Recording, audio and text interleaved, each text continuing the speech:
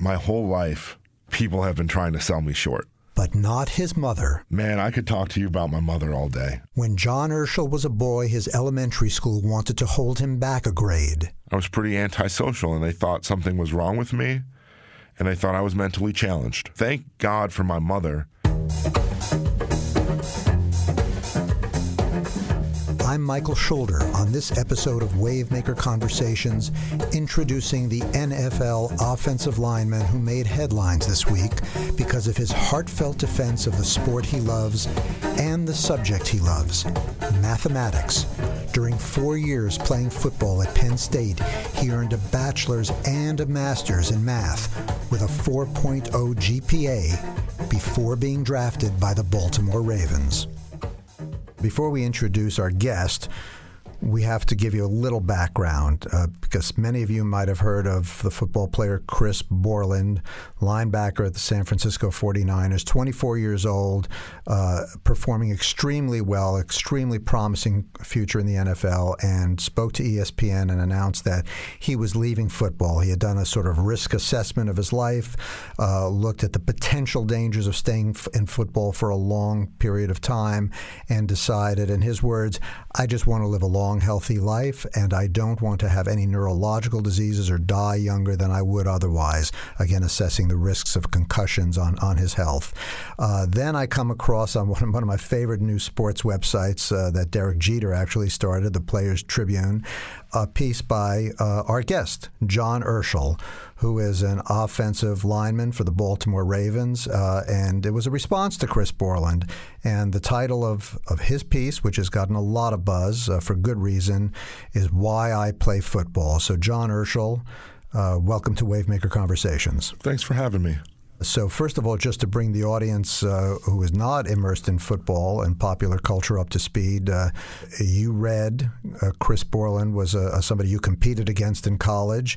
You read his piece and you wrote an explanation of how you have calculated the risks you face as a football player and why you choose to remain in football, despite the fact that you have a very unique set of academic skills that would give you other options. Why do you play football? I'd say my piece was less a response to Chris and more of just me putting out there my personal reasons and my personal story with football and why I still play. And it's simple. I understand that I have a lot of talents. Mathematically, I have a lot of other options other than football. But the main take-home of the piece is that I'm thoroughly in love with the game of football. It's something that I could not imagine not doing, and it's something that I couldn't possibly do without. And so reading your resume, which is quite awesome, you earned your undergraduate degree in mathematics at Penn State in 3 years, got your master's in your fourth year, all while maintaining a 4.0 GPA, which to me is a lot more impressive than the other stat, which is 6'3", 308 pounds.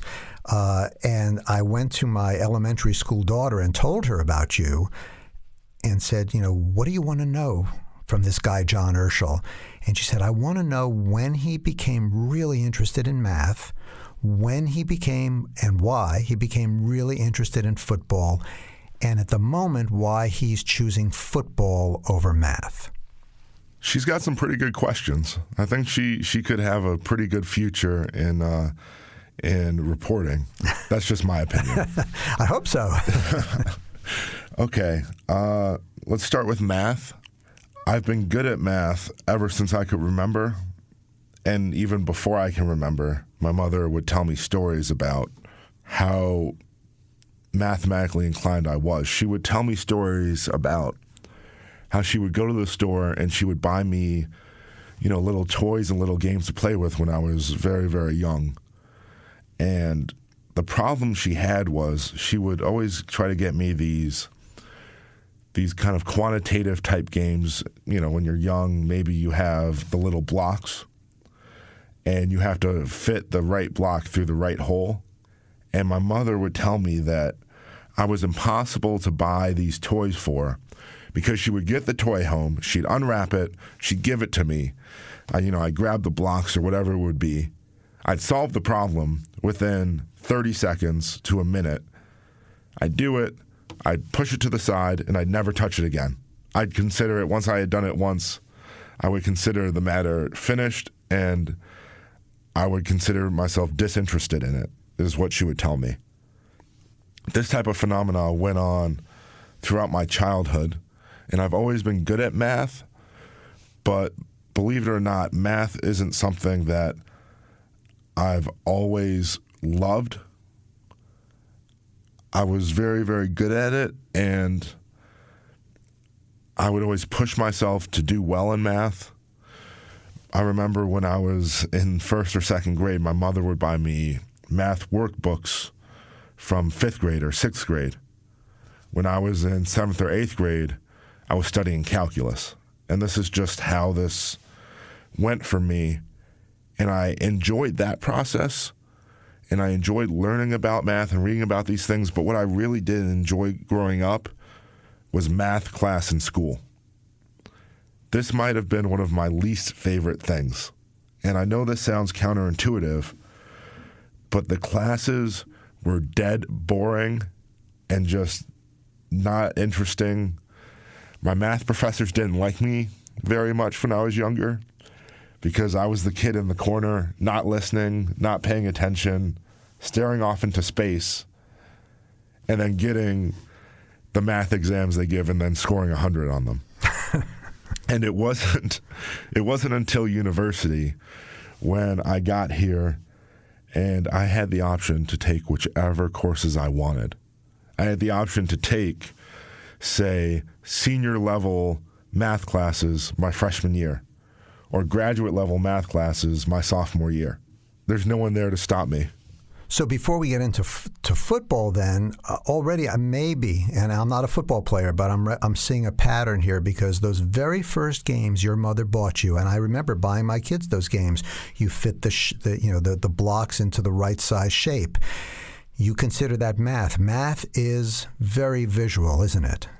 Yes, math can be very visual. I consider math at a high level really to be an exercise in problem solving.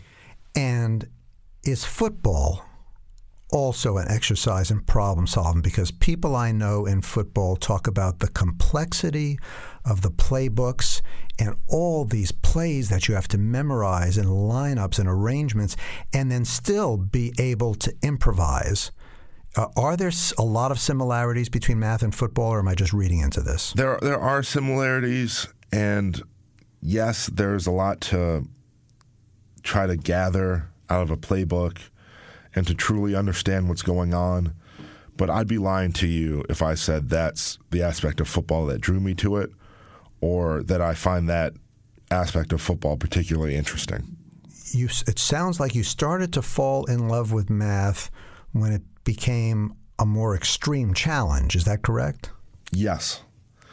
The parts of math that I loved when I was younger were the challenging parts that my mother would give me. I really did not enjoy math class from elementary school all the way through high school. It just wasn't an enjoyable experience for me. So your mother recognized this talent early on, and how about your father? Was he clued into this as well? My father was clued in, but my mother is the woman who raised me. So she was the person who was really hands-on with me the majority of my time. I knew my father growing up, and he was a part of my life, but my mother was the person who really molded who I am. So you didn't like math class, but there were aspects of math that you loved and you found very easy, and you found ways, and your mother found ways for you to challenge yourself, it sounds like, independently of class. So at what point did you discover football, and at what point did you start loving football? I started playing football in high school, and I joined the team because my father had played football. He played football at the University of Alberta, and he actually had an opportunity to play in the CFL, the Canadian Football League, and decided to go to med school instead. So I guess, when you're a kid I looked up to my dad, and when I would visit his house, I would see, photos of him playing football. So obviously I wanted to play. It just occurs to me a lot of football players have come from disadvantaged families.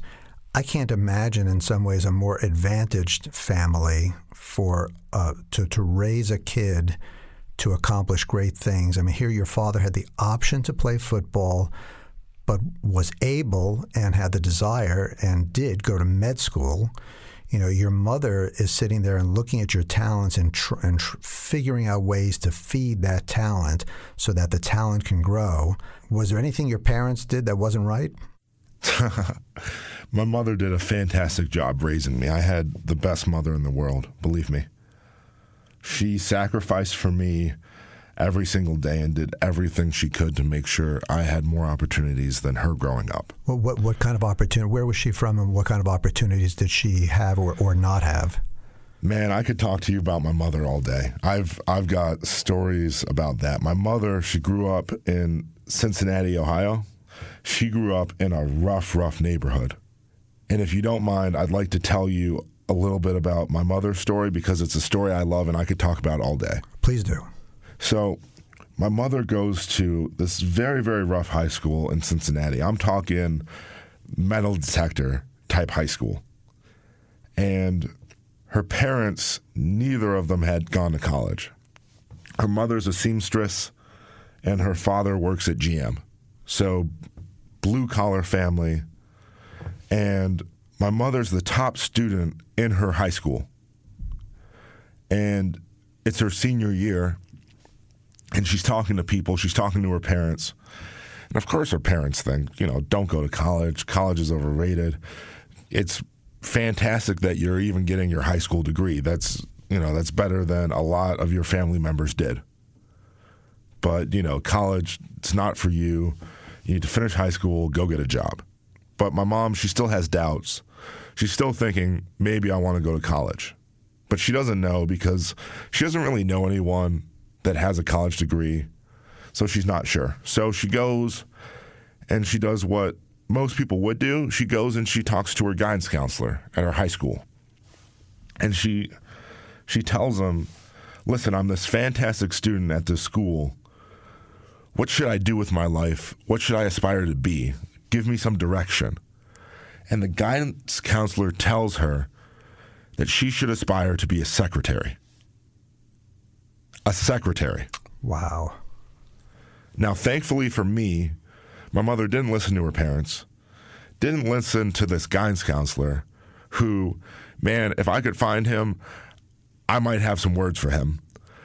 She decides to walk to the local university, the University of Cincinnati, meets with an admissions officer, and puts in an application to the University of Cincinnati, nowhere else.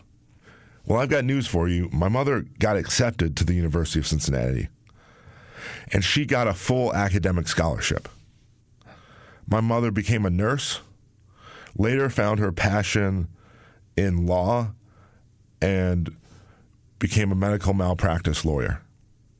And that is a story about coming from nothing, not even having good examples in your life of what you should aspire to, what you should try to be. And my mother not limiting herself by what other people around her are doing or what she sees, and holding herself to a higher standard. And she was the example for me growing up. Well, that's a pretty powerful example, and clearly explains a lot of why you're excelling at a very high level in these two very difficult disciplines, math and football.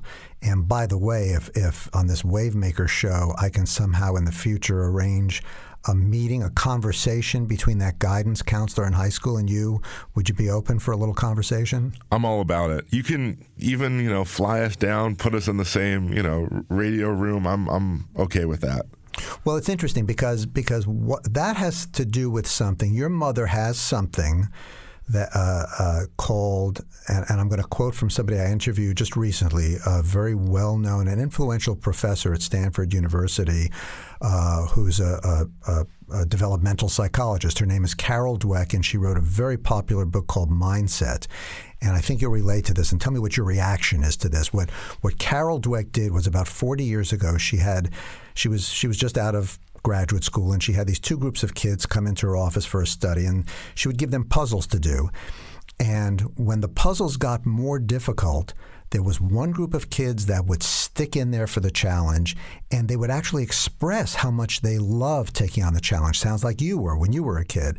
And then there was another group of kids, they would totally fold. They would shy away from the challenge. They would leave the room. They did not want to fail. And she set out in her life's work to figure out what creates what she called the growth mindset kind of kid who thinks if I just work hard enough, I might be able to get there, versus the fixed mindset kid. This is Carol Dweck's terminology, which is I'm either smart or I'm not. I'm either talented or I'm not, and I'm not going to take on any challenges that might prove or indicate that I really don't have what it takes. You seem to come from a place that is the classic growth mindset. Absolutely. That's something that my mother has instilled in me and something that I thoroughly believe. I'm of the thought process, this is me personally, that my whole life people have been trying to sell me short and tell me that, I'm not good enough to do this, I'm not good enough to do that. And the way that I go about things is I just smile, and I have these goals, these passions that drive me, these things I want to achieve. And man, when your work ethic is unreasonable, I believe it's okay to have unreasonable expectations and unreasonable goals. Things like playing in the NFL, things like graduating with your undergrad and master's with a 4.0. Things in the future I want to do, like get my PhD in math from a top university, say at Princeton, at Stanford, at MIT, at Caltech. Things like being a titled chess player. These type of goals, these are things that aren't reasonable, but these are things that I'm thoroughly attempting to achieve, and I'm going to give them everything I have. Now, in some ways, as you're speaking with such confidence, it almost sounds like, well, this stuff is all coming easy to you. But clearly it was not easy getting into the NFL. I don't know if it was tougher getting into the NFL than getting a master's in the particular area of math you focused on. Tell me about the times in both football and math where you were just knocked down and through sheer will got up. Or has it all come easy to you? Okay. For math, I can't say that I have a great example of when I've been knocked down and had to try to get up. I think my math career has been a fairly smooth one. I do have a good story, and I'm sorry that I'm giving you all these tangential stories. I do have a story about a struggle that me and my mother did face with me mathematically and academically when I was a young child. When I was in first grade, believe it or not, the elementary school I went to wanted to hold me back. They not only wanted to hold me back, but they wanted to put me in a special program for children who were slow. And what reason did they give you, or your mother? Well, the reason they gave my mother was that because I wasn't paying attention in class, I wasn't interacting with the other students, I kept to myself, and I guess, my drawings weren't very good, and I didn't really like to draw, and I was pretty antisocial, and they thought something was wrong with me, and they thought I was mentally challenged.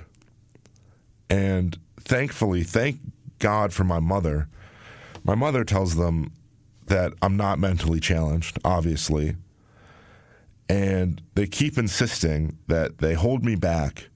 They keep insisting that I need to go into a special program for children like me, and my mother makes them give me a standardized test to test my intelligence.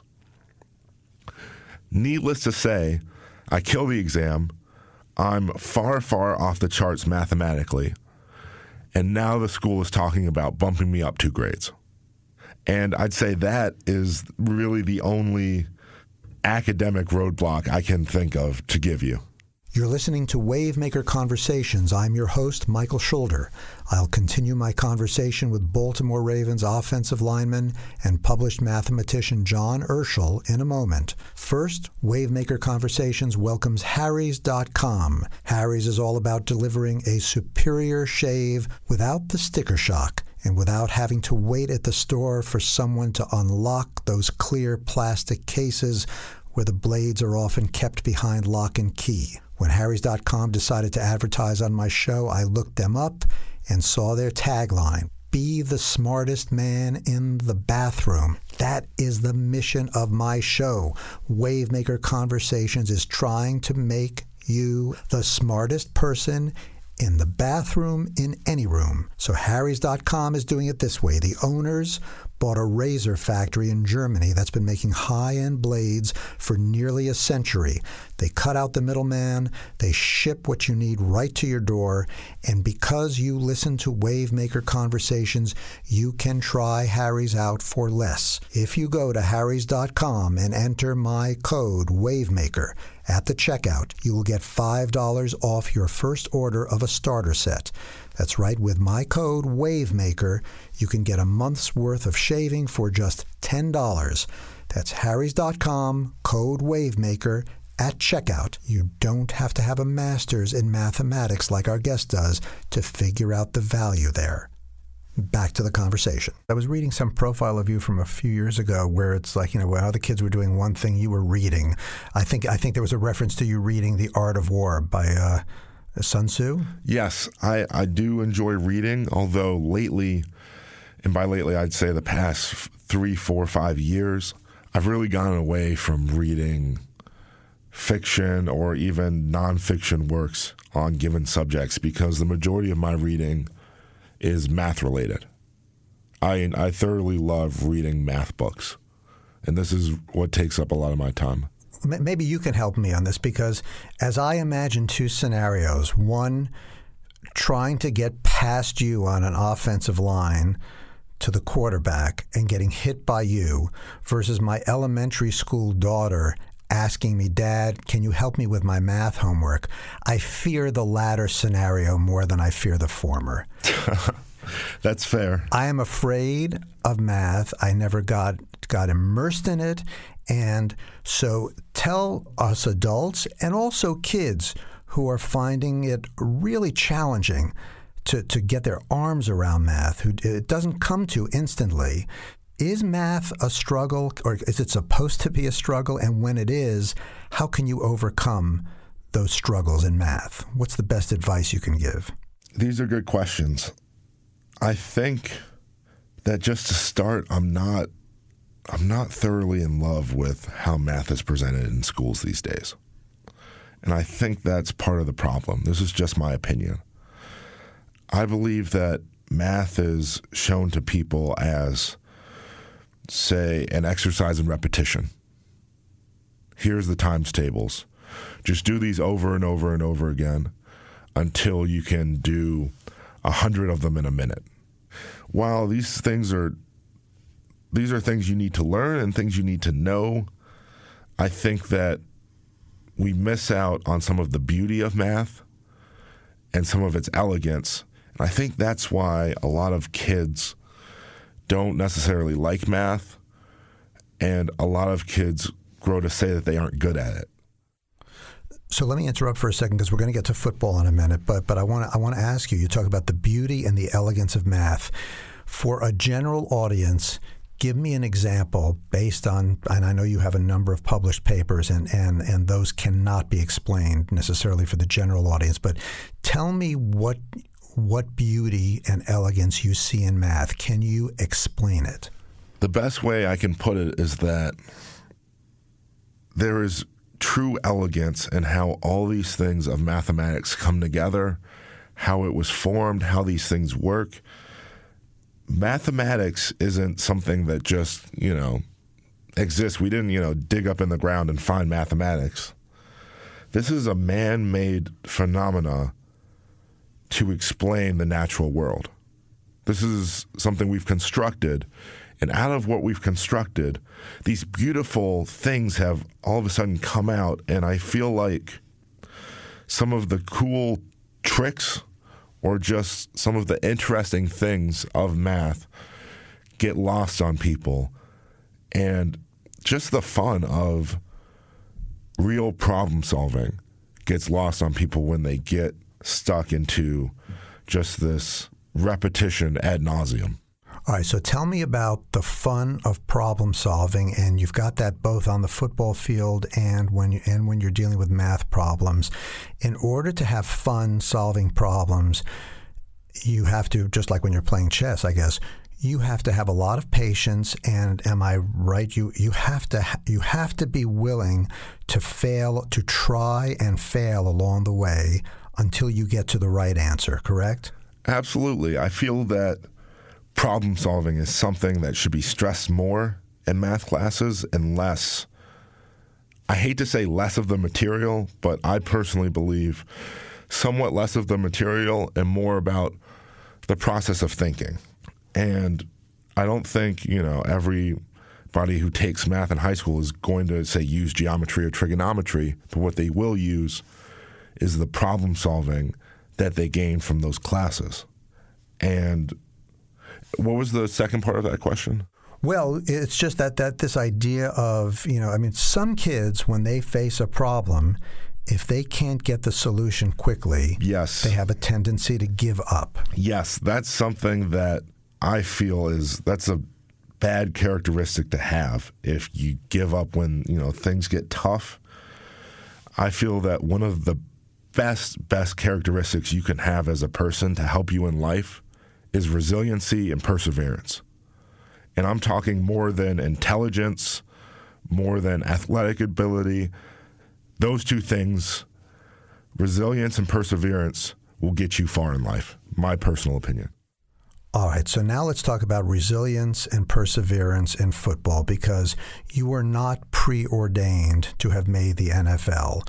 So tell me a little bit about your journey to the NFL and maybe what some of the turning points were that got you to be able to play at the very highest level of football. It's been a long journey for me.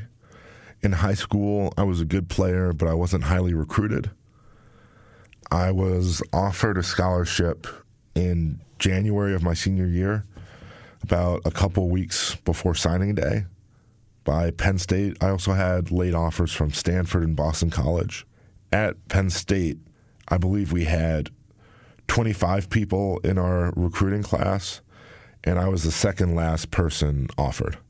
I was the seventh offensive lineman offered. Let me ask you this in terms of your self-conception. You were the second to last person offered it.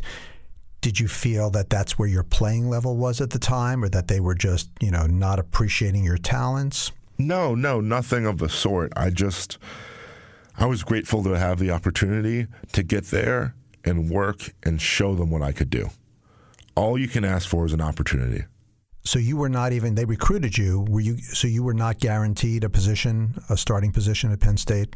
Oh, absolutely not. That couldn't be any farther from what I was, say, offered or guaranteed. I was the seventh offensive lineman taken in that recruiting class. And as you know, and hopefully most of your listeners know, only 5 offensive linemen play in a game.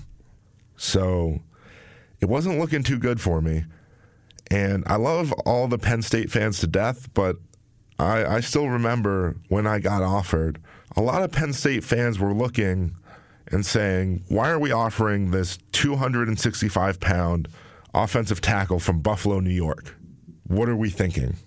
And I couldn't fault them for that, but when I got to Penn State, I just put my head down and got to work because I had a drive to succeed in football. And I was the 7th offensive lineman taken in that recruiting class, but I was the first one to play. What did you show them that got you from 7 to 1? I personally believe what I showed them was just an unreasonable work ethic and a dedication to be the best at what I do. I'm not the most athletic. I'm not going to lie to you and tell you that, but I like to believe that I have one of the best work ethics, and that's gotten me a long way, and hopefully that will continue to push me to the places I want to go. So describe for me how that work ethic manifested itself at Penn State and now how it's carrying over to the Baltimore Ravens and what we should look for. Help us watch the game. It's not football season now, but when you guys get back on the field, where are we going to see the results of that work ethic? Well, for me, it's very striking when you say, look, I'm not the most athletic guy or talented guy athletically out there, but you were number one on the offensive line because of your work ethic. So I really want to get an understanding of what you have to do when you are not the preordained number one because of your natural abilities. What is it that you have to do? And you call it what, an unreasonable work ethic? Yes. Which you obviously use positively, and I understand that. But tell me how that manifested itself. It manifested itself in a way that, let me say, I love football, I love math, and because these are my passions, those two things are all I wanted to do every single hour of every single day. And this is, to a large majority, all I did during college, and I loved every second of it. My work ethic was able to be at that level because I truly loved what I was doing, and I didn't feel like I worked a single day in college, and I still feel like I haven't worked a single day in my life because I absolutely love the two things that I do, and I can't wait to wake up in the morning and do them. It reminds me, I had a conversation recently. I did a little pre-Super Bowl special. I spoke to Nick Bonaconte, great Hall of Fame linebacker from the Miami Dolphins in the early 70s. And he was a guy who sounded like he had as much determination as you have. And he was only 5'11". And when the pro recruits came to look at him, his coach told them, he basically told the recruits, this guy's not pro material, but the coach said it in this way: he will run through a brick wall, but he will leave a small hole. That did not deter him. And he describes a similar feeling of being recruited, not by the NFL. He wasn't even taken in the NFL draft. In those days, there was the AFL.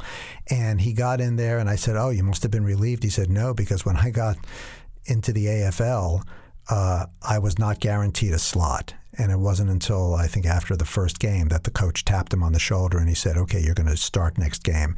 And he never relinquished that job. Also a guy with an incredible work ethic. But getting back onto the football field, here's what I'd love you to do. Because I don't watch a lot of football, but I've begun watching it more lately because of fantasy football, and I'm in this extended family league, and it skews what you root for, right? I don't know if you probably don't have time to play fantasy football, but it gives you a vested interest in just about every single game there is out there. But you can't pick an offensive lineman in your draft for fantasy football, and I think in some ways you guys do get overlooked. We all know that if the quarterback is not getting sacked, it's because of you guys. But you are not our individual choices in fantasy football, and therefore a lot of people are going to get to know you more through these articles you've just written and through your unique background than, in terms of the general public, than from your football playing. So tell me, for those of us who don't really understand the finer points of being an offensive lineman, what is your job description? Well, my job description, in a nutshell, protect the quarterback, protect the running back.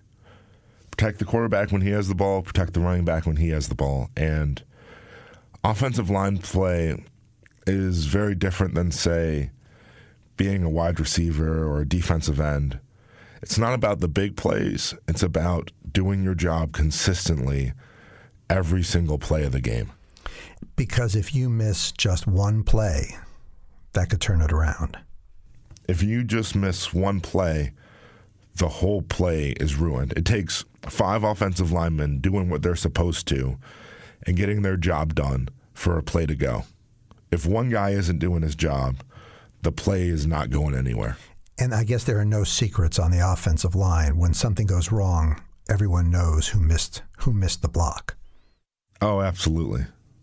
So there's a lot of accountability to your teammates there. An offensive line has to really depend on each other and trust each other.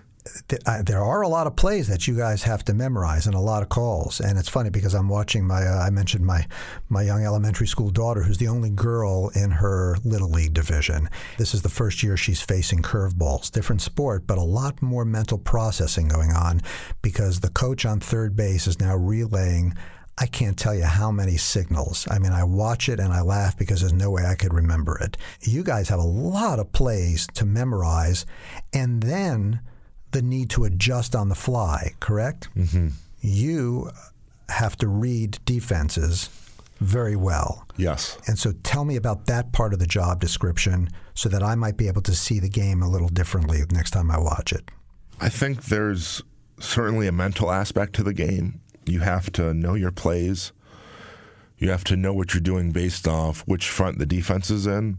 You should, if you're a good offensive lineman, be able to look at the defense and try to get some keys about what they might do post-snap. And then once the ball's snapped, you have to make decisions in split seconds about what is the defense doing, what are they showing me, what has my assignment now become because of what the defense has done. And then at the same time, be aggressive and do your assignment at a very aggressive, high level. As I'm speaking with you, you seem like a passionate guy. You have this, I love this phrase, the unreasonable work ethic. That's going to stick with me for a long time. But there's a line you have. You say, I play because I love the game, and here's the line. I love hitting people. Now, you don't seem like a bad guy, but it's just you love the contact. Tell me about this love of hitting people. And if you love hitting people, you're getting hit pretty hard too. And do you feel beaten up after a game? Absolutely. After a game, I feel some wear and tear on my body. But this is something that I just thoroughly enjoy. I'm not a bad person. You don't have to, clutch your purse a little tighter when you're around me. Actually, you do if you're on the football field with a purse. Oh, yes. Then, by all means, you should run. But this is just something that I love to do. It's something that, quite frankly, I feel that I need to do. And it's just a way to get out this aggression that I have. And I think it's a healthy way to do it. And I don't think that there's necessarily anything wrong with that. What's incredible to me, though, I spoke to, in that Super Bowl special I told you about, I spoke to a former center. I think he was up from Oklahoma State, has become a very successful attorney. So very much like what we would expect you to do. He's got a post-football career. He never made it to the NFL, but he had a good college career. And he said it was so hard to study, to do academic work after the pounding he would take after every game. How are you able to do your math, or how were you able to in college after the poundings you would take? And even now, you're publishing articles in mathematical journals today. How do you do it after the pounding you take? That's a tough question to answer, in that I've never really thought about it, and I've never really had a problem with it. When I'm done with football for the day and I have some free time, I've watched my film, I've taken care of everything I need to. It doesn't matter how exhausted I am. Trust me, I can always get excited to do some math. And that's just how I am, and that's just because I love math so much. And I know earlier you asked me a question about my choice to leave math for a while and do football. We never got around to the question, mainly because I just went off topic. My apologies. But I don't think I've ever left math. Math is still very much active for me. Believe me, I'm very active in the community, mathematically, and I want to continue to be throughout my professional career. You're listening to Wavemaker Conversations. I'm your host, Michael Schulder. I'll continue my conversation with Baltimore Ravens offensive lineman and published mathematician John Urschel in a moment. Welcome to Play It, a new podcast network featuring radio and TV personalities talking business, sports, tech, entertainment, and more. Play it at play.it. Back to the conversation. Is there some way, because, as soon as I read your story, I said, man, there are a lot of kids out there who would get so inspired by you and who might love watching football. They might not be football players, but they may just see some connections embodied in you that say, you know what, I'm going to give math a try, although, again, it's going to be difficult depending on how it's being taught in the class, and you've alerted us to that. Are you familiar with the Khan Institute?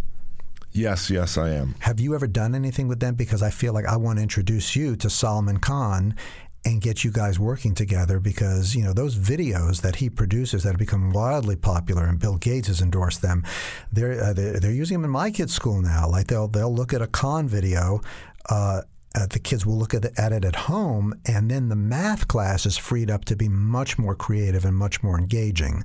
If you could do a Khan video, is there something in the geometry or any other mathematical aspect of football that you could create a lesson around? Absolutely. There's some areas of math that I'd love to give lessons in via video, and that area of mathematics that I do give lessons in just on an informal basis, just to try to get kids excited in math. Because I'm looking at some of your tweets. This was from the other summer. Just got my teaching assignment for this fall. Very excited to teach Math 232, integral vector calculus. Obviously all of us non-math people could joke about, good luck getting that through our heads. But is there some way for you to explain just what is the essence of this specialty you have on integral vector calculus? So that actually is not my specialty. That's not my research area, but that's what I was teaching, and that is just it's part of Calc 3. And what we're doing is we're looking at calculus, but now we aren't just looking at, say, one dimension. We're looking at integrals in 2 dimensions. We're looking at integrals in 3 dimensions. We're looking at integrals on, say, manifolds, and we're just taking calculus to a higher level. And this vector calculus, this is the basis of a lot of physics and a lot of engineering. There's some really good things in there, and man, there are some fascinating results. Let me ask you a final question. So you talk about this, and this is the phrase that keeps on coming back to me, your unreasonable work ethic. And people in business, that's what they're looking for. They don't necessarily care where you're at now in terms of your skill level, but if you have an incredible work ethic, you're going to get there. Sometimes an unreasonable work ethic can interfere with your family life. And right now you're young. Are you 23 or 24? 23. You're 23. I'm assuming you're not married? Not married. I am unattached. Unattached, okay. Yes. Oh man, this is going to go viral after this interview. That's it. Do you have, given your unreasonable work ethic, are you unattached because you're just working so hard? And can you ever see balancing? You in a sense have to tame that unreasonable work ethic to have some balance in your life. Or maybe I'm reading too much into it. No, you're not reading too much into it. I don't have balance in my life, and I don't have a girlfriend mainly because, I'm focused on math, I'm focused on football, and I don't really spend a whole lot of time thinking about dating or, social life. If this happens for me, it happens, but at the same time, I'm not out looking. But I'll tell you this. When I do finally find someone and I settle down and I get married and I have children, I'm going to have to cut this back. As much as it may hurt me, deep down, this is something that I'll have to do, because even though I do have all of these lofty goals, I'd say one of my top goals in my life is to be a fantastic father. This is something that deep down inside of me is very important and something that I take very seriously. And believe me when I say that when I have children, I am going to be the best father in the world. I'm going to be supportive of them, and I'm going to be there for them through whatever they may go through. Well, John Urschel, offensive lineman for the Baltimore Ravens. I'll be looking at that offensive line. What number are you? 64. 64. Your Twitter handle sort of says a lot. Math meets football or math meets F-ball. Yes. You call yourself a professional mathlete, and now I know when I get the word that you're engaged to get married, that Twitter handle might change a little bit. What would the Twitter handle be once you're a father? Or should we not think that far ahead? I think it's math meets parent. That's what it's going to end up being. Or we can drop the math and we're just going to call it, stay-at-home dad. Well, that's interesting. Math meets parent. So you think at some point football is going to go first before math. Math is going to be a lifelong endeavor. Oh, I think we can say that with fair certainty.